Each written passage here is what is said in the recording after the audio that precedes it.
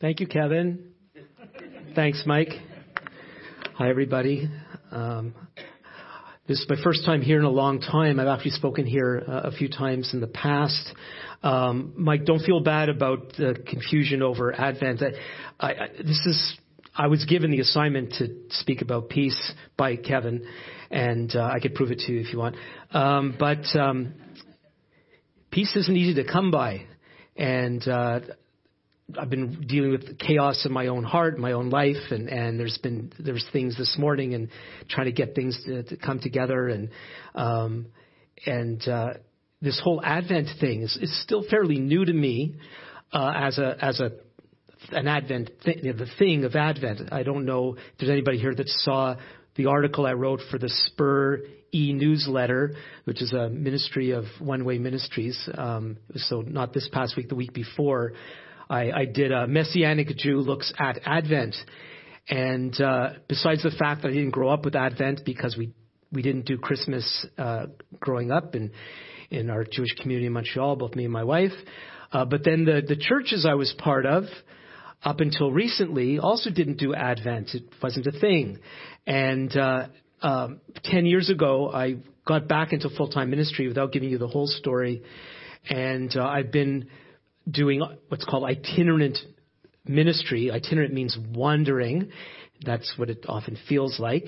And so I've been speaking here, there, and wherever the Lord has opened the door, both here in Canada and elsewhere. I've been doing writing and other things. And over 3 years ago, a year before COVID, there should be a special term for that, I was asked if I would help a struggling Lutheran church in Ottawa. And so I was half-time interim pastor for about 3 years there. And it was my first introduction not only to a Lutheran church, but to a more mainline church and more Christian traditions and so on. And so I had to learn about Advent. And so I did what Mike did, went online, or people told me things and all the rest. And I thought, well, there's a way to do it, and got these candles, and they're this certain color and certain themes, and they represent this. Then you find out, no, different churches do it differently. And they have the different themes in different order. And as we say, coming from my own Jewish background, oy. You try to keep track of all that stuff. And so we're doing peace today. And, I'm on the wrong slide. I'm expecting all sorts of weird and wonderful things there we go. That's what's supposed to be there. Weird and wonderful things to happen. But the Lord is with us as He's promised. And that, of course, makes all the difference. And so I am here, God willing, to talk about the subject of peace. And obviously I've entitled this, The Prince of Peace. I'm going to see what that's about in a minute. But I want to, just before I get into it, I want to bring to your attention that I do have an information and book table in the lobby. Both Robin and I have written some books, and so you can see what's there, and the prices are all there. I want to bring one particular one to your attention, and it's my wife's first illustrated children's book called Daniel's Dilemma. Some of you might know our family, and we have a son by the name of Daniel, and this story came out of something with him, and he's kind of, little Daniel's featured in the book. It's illustrated by Daniel's real life wife, Alexandra. Beautiful illustrations. You can check that out, and it's dealing with how the mom deals with Daniel, who is so bored, and learns how to be a secret servant. So you could check that out as well as the other books there. If we run out of anything, we could arrange to have it delivered, the book delivered to your house in about a week at the same price. So Robin's going to be at the book table after, and you can ask her any questions, and she'll help you. Also, you can sign up for my newsletter. It keeps you up to date with my ministry happenings, as well as my weekly writings that I do a short commentary on the books of Moses. I've been doing that for the past 25 years. And over a year, I've also been doing a podcast on YouTube called Thinking Biblically. So you'll get notified when those things come out as they go. Okay, so we're talking about Advent. And as I mentioned, the whole concept is new to me, but I've been doing my research. And I came into it all the churches I've been to didn't do Advent. People had Advent calendars. What's Advent? Advent's about opening the little doors on these things and chocolate inside and all the rest. And I assumed that Advent was all about getting ready for the birth of Jesus, getting ready for Christmas, so to speak. And of course that's true, but there's actually more to it, and has a lot to do with the what Advent really means, which is arrival. And the arrival in Christian tradition has to do with the coming or the appearance or the arrival of Jesus, and not simply when he was born as a baby. Scripturally speaking, the coming of the Messiah is one grand event. A grand event that the Jewish people thought was going to happen, and theologically, I think it's the way we say it, is whang, bang, boom. He was just going to come. He was going to bring in the new heavens, the new earth, the judgment, the resurrection, the whole thing. Especially the thing that my people were looking forward to was that he was going to beat up the big bad Romans. That's what was expected. And as you know, if you've read the story, it didn't work out the way the Jewish people, including Jesus' disciples, expected. But he was going to do something greater than just beat up the big bad Romans. He came to not only break Caesar's sword, he came to break the power behind Caesar's sword.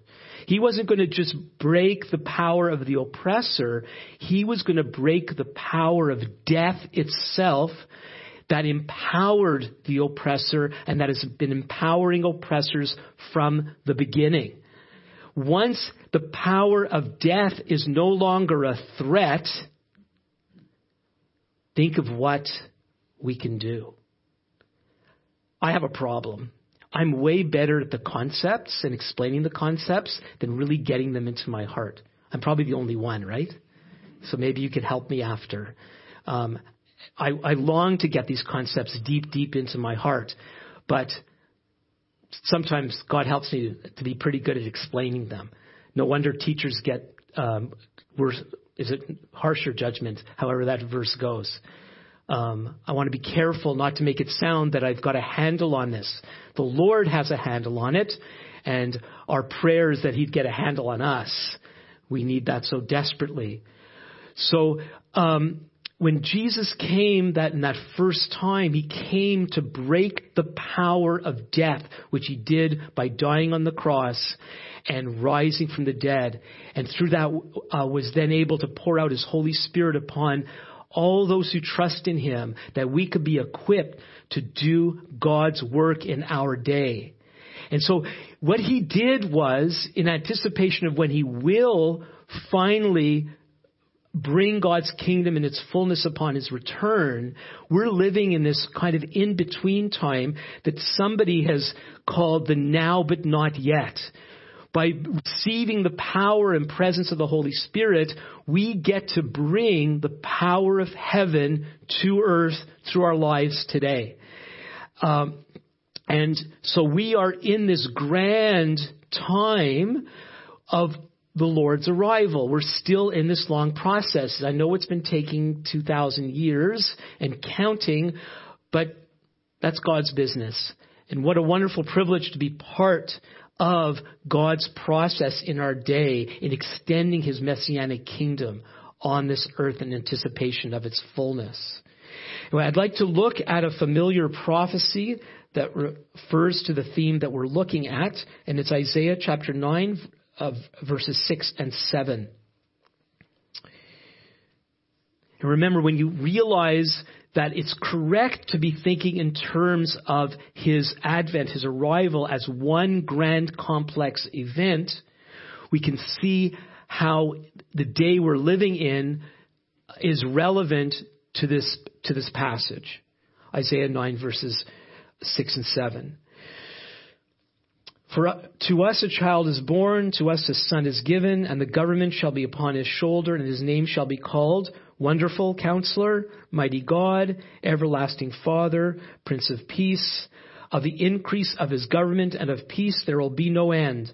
On the throne of David and over his kingdom, to establish it and to uphold it with justice and with righteousness from this time forth and forever. The zeal of the Lord of hosts will do this. Let me pray for a moment before we continue. Our Father, we thank you for what you've assigned your Son to do. Lord, we need peace. We need it personally. We need it in our churches. We need it in our cities. We need it in our country and in the world. Your peace, the peace that your Son has come to give. Help us to understand it better and help us to receive it more powerfully. We thank you in your Son's name. Amen.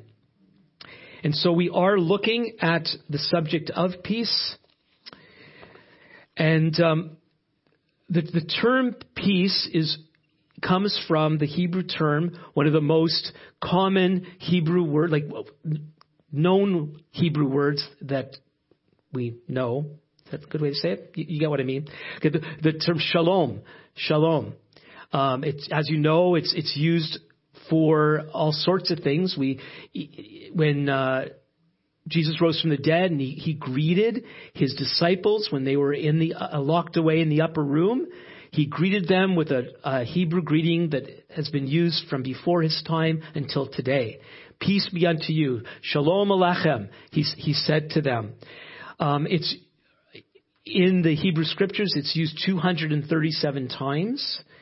The Greek term is Irene, where we get the English name Irene, and it's used 92 times in the New Testament. So it's a very, very common term. The Greek term Irene, like so many terms in the Greek New Testament, is rooted in the Hebrew concepts in the Hebrew scriptures, the Old Testament. And so we're looking at the term shalom, and we want to understand what it means. And so when we think of the term peace, most commonly we think in terms of serenity, being calm, no war, no chaos, no conflict, no problems. But actually, that's the result of peace as opposed to what peace really is. You know, when people talk about being at peace, they talk about lack of agitation, lack of conflicting thoughts. But you know, that could actually be detachment. That thing that we think of peace is maybe simply the ability not to think about whatever it is. And I know we can overthink. That's me. And our anxiety can come from overthinking and fretting. That's true. But some people seem to have the ability just to turn their problems off. Yeah, sure, there's a time to put a problem on the shelf. But sometimes it just stays there and rots. You know, putting things under the carpet. For some of us, we feel good about it. But that's not really what true peace is not really what it's all about. And so what is peace from a biblical point of view? Getting that right? Okay. So a more biblical definition, and this might be a surprise to many people, it actually has to do, so the Hebrew word shalom really means wholeness or completeness. It's the opposite of being out of sorts. So the opposite of peace, and I actually was trying to think of a title where I could use this sort of thing, but it's just too complicated. So the opposite of peace has to do in all the pieces. It's tempting, right? You know, pieces and peace, but never mind. So it's the opposite of peace is when all the pieces of your life are out of sorts. So when you're unhealthy, that means your body is not functioning in the proper balance that it should function. Some things are working more than they should. Some things are working less than they should. Could very easily go into an illustration about the body in the church. Same sort of thing. Some things are overexpressed. Some things are underexpressed. That's when we have a lack of health. Balance biblically. Often people talk, well, we need to have a balanced approach to our faith, balanced approach to the Bible, balanced approach to church life. And we tend to think of balance as kind of walking a tightrope, and where you're kind of like, don't go too far this way, don't go too far that way, or you might fall, be careful, be careful. But that's not biblical balance. Biblical balance is more like a balanced scale where you have equal proportions on both sides, weighing the thing properly so the thing is balanced. So biblical balance, biblical health is when everything is expressed to the proper extent that it should be expressed altogether. Then we have balance. It's not, don't be careful. You'll be careful going that way. Be careful. You can't live that way. That tight wire approach. But what we can have with God's help is healthiness, where completeness, wholeness. It's like a picture of a finely woven fabric. When a fabric is properly woven, all these threads, which in them of themselves are fragile, when they're all together, properly woven in the fabric can be very, very strong. And so a society has peace when the fabric of the society is well woven. When the threads are missing, when the threads are weak and broken, the fabric of society begins to become frayed, begins to fall apart. And that is a lack of peace. In modern Hebrew today, when you ask somebody how they are, to a male you say ma shlamcha, to a female you say ma shlamech. Maybe you hear the shla in there. That's from shalom. You're saying, how's your peace? But do you have it together? Is really what's being expressed. And that's what biblical peace is really all about. When in the scriptures, when somebody says, go in peace, it's a wish of, may everything be okay as you go. That's really relevant. If you think about life in the first century and in many centuries in most parts of the world, going somewhere was always risky because you didn't know what might happen. There are all sorts of dangers. Dangers from robbers, dangers from illness, danger from accident. We still have that, but we become so good in our society, in our culture, we become so good at all these safety devices as compared to most people for most of history. So we're pretty good at keeping our peace, keeping it together, keeping safe. The wish is hardly necessary in our day. Until COVID. COVID's blown everything out of the water. Whether real or not, we've come to grips with the fact that we actually live in a very unsafe world, fraught with dangers. And we've been looking for things to protect us, to try to keep ourselves safe. And some of us won't even go anymore, whatever that going might entail, because we've become too afraid. We don't do all sorts of things that we used to do because we're now afraid. We don't have peace. Well, I'm so grateful that God's word was written in a time where life was so fragile. Life was so naturally dangerous. And so when we're called to go in Scripture, it was in a day where life was just dangerous. Everyone knew life was dangerous all the time. You didn't know if you're going to eat the next day for many people. Most of history, when you talk about give us this day our daily bread, they meant it. They didn't have the cupboards and freezers and things that we have today. And one of our problems, I believe, with how we've handled this COVID era that we're in is we are so used to predictability and dependability and safety and health devices and on it goes. We've been trusting in ourselves and our own devices as opposed to trusting in God. And so the big question is, what is He calling us to do? What does He want from us? Knowing that we're serving the Prince of Peace who wants to use us to be His ambassadors of peace in a chaotic world. I want to look at a couple of interesting examples here about the concept of peace in the New Testament. Acts 10:34. We have Peter. He's preaching to Cornelius' household. You know the story here. This is the early part in the book of Acts where some Jewish believers are doing this crazy thing of preaching the gospel to non-Jews. Can you believe that? No, you're used to it now, but they weren't used to it back then. And so it was really quite radical for Peter to take this step, and God provided him with his vision to encourage him to do this. And so when he gets to Cornelius' house, we read this. Acts 10:34-36. So Peter opened his mouth and said, "Truly I understand that God shows no partiality, but in every nation, anyone who fears him and does what is right is acceptable to him. For the word that he sent to Israel, preaching good news of peace through Jesus Christ. He's Lord of all." And he goes on.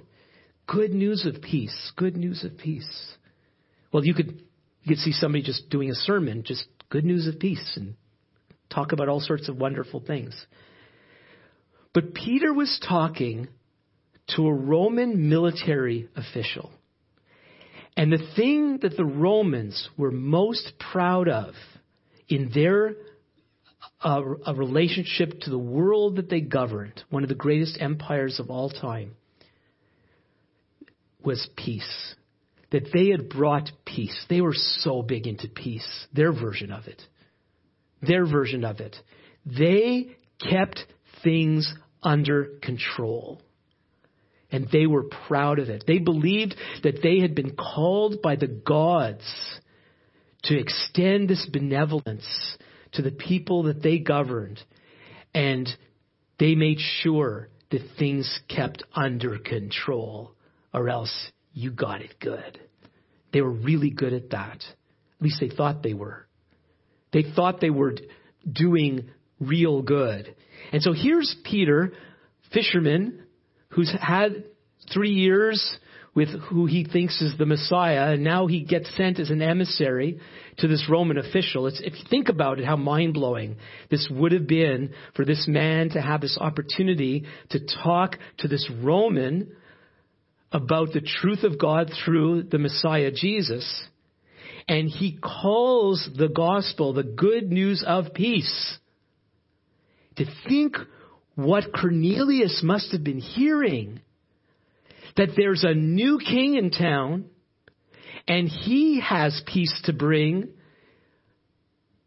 confronting the fake peace of the Romans, the ungodly peace of the Romans, the fleshly peace of the Romans that was good at keeping control, but was not God's version of peace.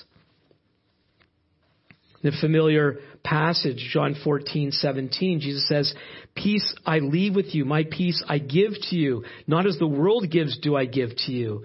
Let not your hearts be troubled, neither let them be afraid." Now, many of us love a verse like this.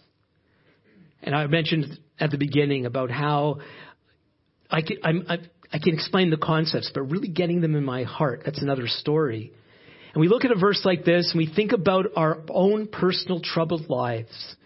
Those of us who are on the more anxious, neurotic side of the scale. We read verses like this and, oh God, help me to receive this to my heart. Let my heart not be troubled. Neither let me be afraid. Oh God, do this work in me. But again, think about the world into which these words were spoken. This was not a psychology session. This was not the Lord this is this time in the upper room. They had just celebrated Passover. These are some of his final words to his disciples. And he's not going around the room hugging them. There, Peter. There, John. It's going to be okay. Take some deep breaths. Let's sing a worship song. That's not what was going on. Nothing wrong with singing worship songs. Nothing wrong with giving one another a hug and saying it's going to be okay. But think about the context in which they were in. This small group of Jewish people oppressed by Rome, understanding that was not ultimately God's will for them, that God wanted to release this oppression, wanted to come and refresh and renew his people and make them all that they were called to be, and preparing them to go out and to proclaim that the Messiah had come, and to proclaim to not only their own people but to the whole world that there is only one true king, and it's the God of Israel. This is what he was getting them ready for. And into this context, he talks about his peace that he gives to them. Not as the world gives, do I give to you. A peace, this is far more like a general speaking to his soldiers, preparing them for the mission that they're about to embark on. Now, there's an interesting passage here that I call an interesting negative. Luke 12, verses 51 to 53. Jesus says, "Do you think that I've come to give peace on earth? No, I tell you, but rather division." So first of all, with this is in direct conflict to the common Jewish notion, both in their day and still today in the Jewish world, those who still believe that a Messiah is coming, that peace was going to be the great marker of the Messiah. That's the proof. And so if you're talking to a Jewish person, you tell them that you believe that Jesus is the Messiah, they're going to go, how could that be? There's no peace in the world still. There's still wars and so on. And so he contradicts that notion. Jesus contradicts our notions. Have you noticed that? Have you noticed that affirmation isn't necessarily his middle name? And I'll get more into that in a second. So anyway, he says, do you think that I've come to give peace on earth? No, I tell you, but rather division. For from now on, in one house shall be 5 divided, 3 against 2 and 2 against 3. There will be divided, father against son and son against father, mother against daughter and daughter against mother, mother-in-law against her daughter-in-law and daughter-in-law against mother-in-law. Well, what's that about? He's supposed to be the Prince of Peace. And he comes and says, I'm not bringing peace. I'm bringing division. Why does he say this? Because his type of division is the pathway to peace. His bringing of division is, in a sense, not his fault. When he comes with his truth and his goodness and his healing and his power, he's not really causing the division. He is and he isn't. It's not his fault. The reason why the division happens is because of the mess we are. And some people are going to cooperate with him and his words, his teaching and so on, his leadership, and others won't. That's where the division comes from. The division is because of the mess that we're in, and that we are not quick to allow him to clean up our messes. It's not his fault. He comes as the teacher. He comes as the judge. Jesus comes into our lives and he begins to differentiate between right and wrong. And it might contradict our understanding of right and wrong. More and more in recent decades, the way Jesus presented to people, to non-believers, to share about him for the first time, it's sort of a there, everything's okay. God really loves you. I know you didn't even believe in God until now, but he loves you like a puppy. That's often how it's portrayed. I'm so glad when I first heard about the Lord when I was just before 19, in 1976. I'm 65. I don't want to get distracted by doing the math. So I'm so glad that the gospel wasn't preached to me that way. And a fellow teenager that I just met, a friend from California, had come to Montreal where I grew up, and we started talking about the Lord. I can point you to my whole testimony online if you're interested in it. But just this one factor, at some point, he basically tells me I'm a sinner.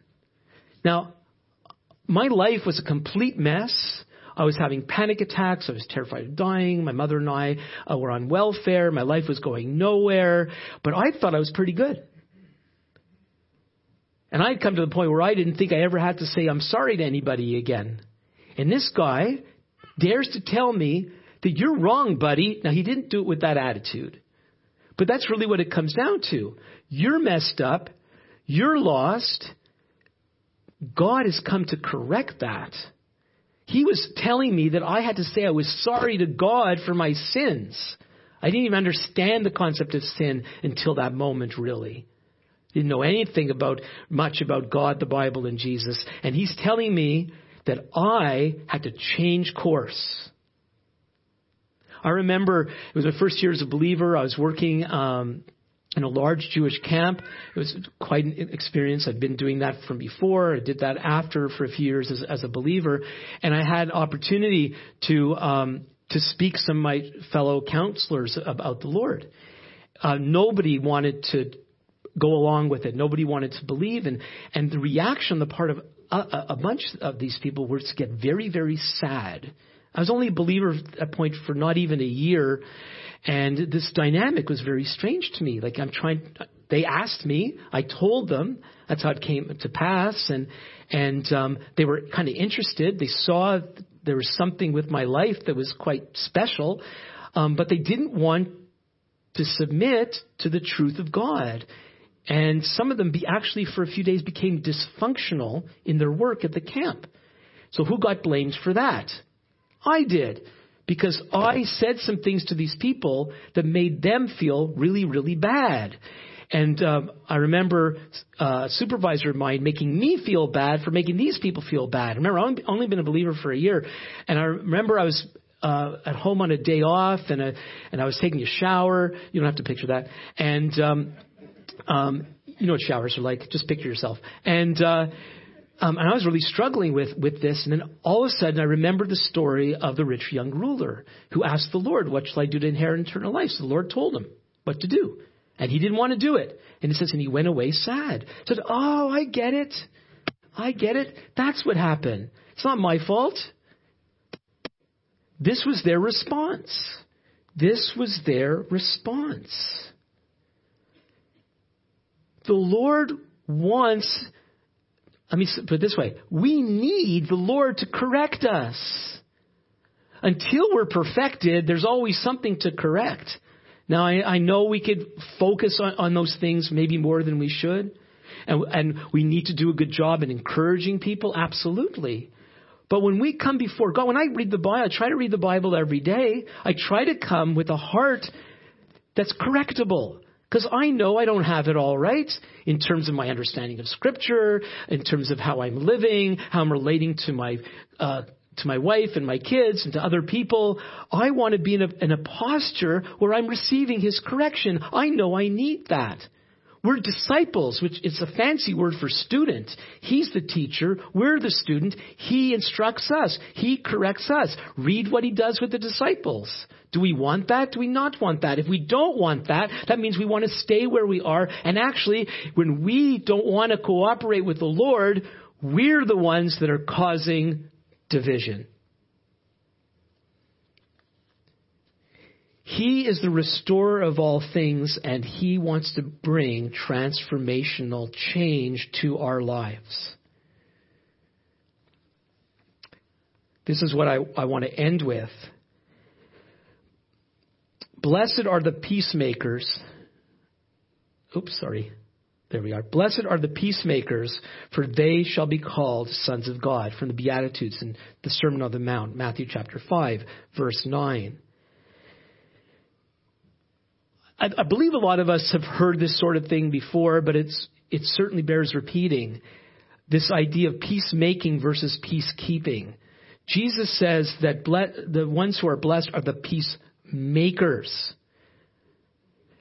But some of us think that our role very often in life is to be peacekeepers. Don't let, the person that don't rock the boat. Don't rock the boat. Keep it steady. Keep it steady. And there's a time and a place to keep the boat steady. But we are not primarily called to keep the waters calm and keep everything under control. That's Roman. That's Roman. Keep Keep the peace. Keep it quiet. Don't let any uprisings happen. Don't have any radical opinions, because that might lead to some movement like the Jesus movement. Keep it under wraps. Keep it calm. Now, I know this is not true for all the millions of Canadians, but this is core to Canadian identity. It's far more complex than that. But there's truth in and this idea, even militarily, like we're famous for being peacekeepers. Peacekeeping doesn't even really keep peace at all. It sort of just controls it until the chaos erupts again. Peacemaking requires confrontation of what is wrong, but not for its own sake. Peacemaking requires confrontation of what is wrong in order to restore things to what is right. We need peacemakers. God is calling us to be peacemakers, which means we have to break Canadian passivity that doesn't want to get involved, that doesn't want to cause trouble, that doesn't want to make some people sad because they're not going to listen. Avoidance of those things that God wants to change. Avoidance is an obstacle to peace. Oh, I don't want to get involved. Oh, that's their decision. Who am I to say anything? The worst kind of avoidance, because it's so basic, is when we avoid God's confrontation of ourselves. If I would have been offended by that young man that day, my life wouldn't be what it has become. I wouldn't even know the story. So many, I don't want to hear that. I don't want to hear that. It's painful to deal with the junk in our lives. It's painful to deal with our sin. But what's the alternative? Do we want to stay in chaos? In the unnecessary pain? The wrong kind of division? Or do we want God to truly bring the peace that He wants to bring into our lives? So it has to start with ourselves. To allow ourselves to be confronted by God and then by others who are bringing God's word, God's truth to us.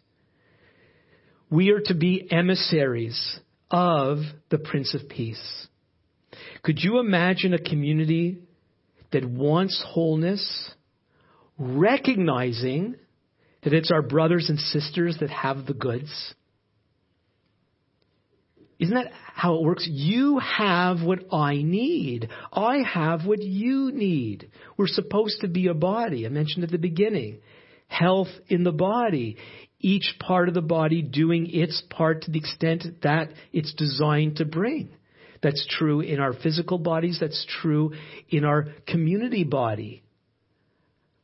We need the different parts ministering to the other parts, giving and receiving, which means speaking up and saying the things that God's calling us to say into each other's lives, that we would know peace. Let's pray. Our Father, we thank you again. We thank you that we're not alone.